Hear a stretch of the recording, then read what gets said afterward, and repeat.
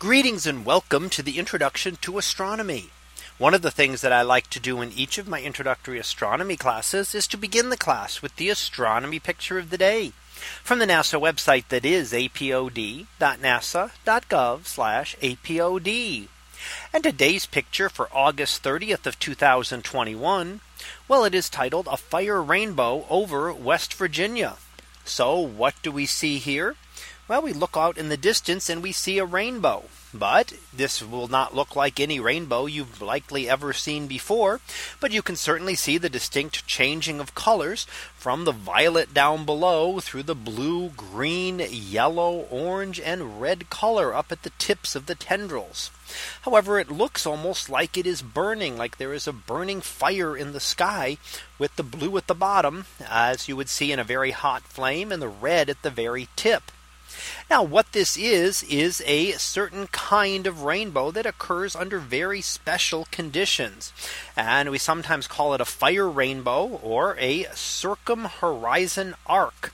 And it appears to be parallel to the horizon there.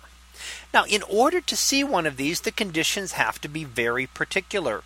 So the sun has to be at least 58 degrees above the horizon. Now the horizon goes from 0 degrees at the horizon to 90 degrees straight up. So the sun has to be relatively high in the sky. And that means for those at certain latitudes, you can only see this at certain times of year. So in the winter months, you would not be able to see this at relatively northerly latitudes because the sun would never get that high in the sky. You would be able to see it at other locations. And of course, in the summer when this was taken earlier this month, the sun was higher than that, would reach over 58 degrees. So that it was something that could be visible. The second thing you need are the thin cirrus clouds that occur, relatively thin clouds made up of ice crystals. And the ice crystals are in the shape of a hexagon. And they also have to be all aligned horizontally to allow for the sunlight to be bent properly. And when you get that, then you can get a rainbow that doesn't look like the ordinary arc stretching across the sky from the rain drops that occur. This, from the ice crystals, gives this very erratic pattern looking like flames in the sky, as we can see in the image here, taken in West Virginia earlier this month. But a rare sight to see because you have to have all of the conditions right.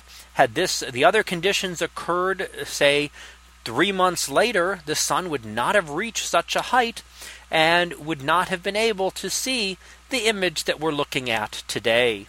So that was our picture of the day for August the 30th of 2021. It was titled "A Fire Rainbow over West Virginia." We'll be back again tomorrow for the next picture. So until then, have a great day, everyone, and I will see you in class.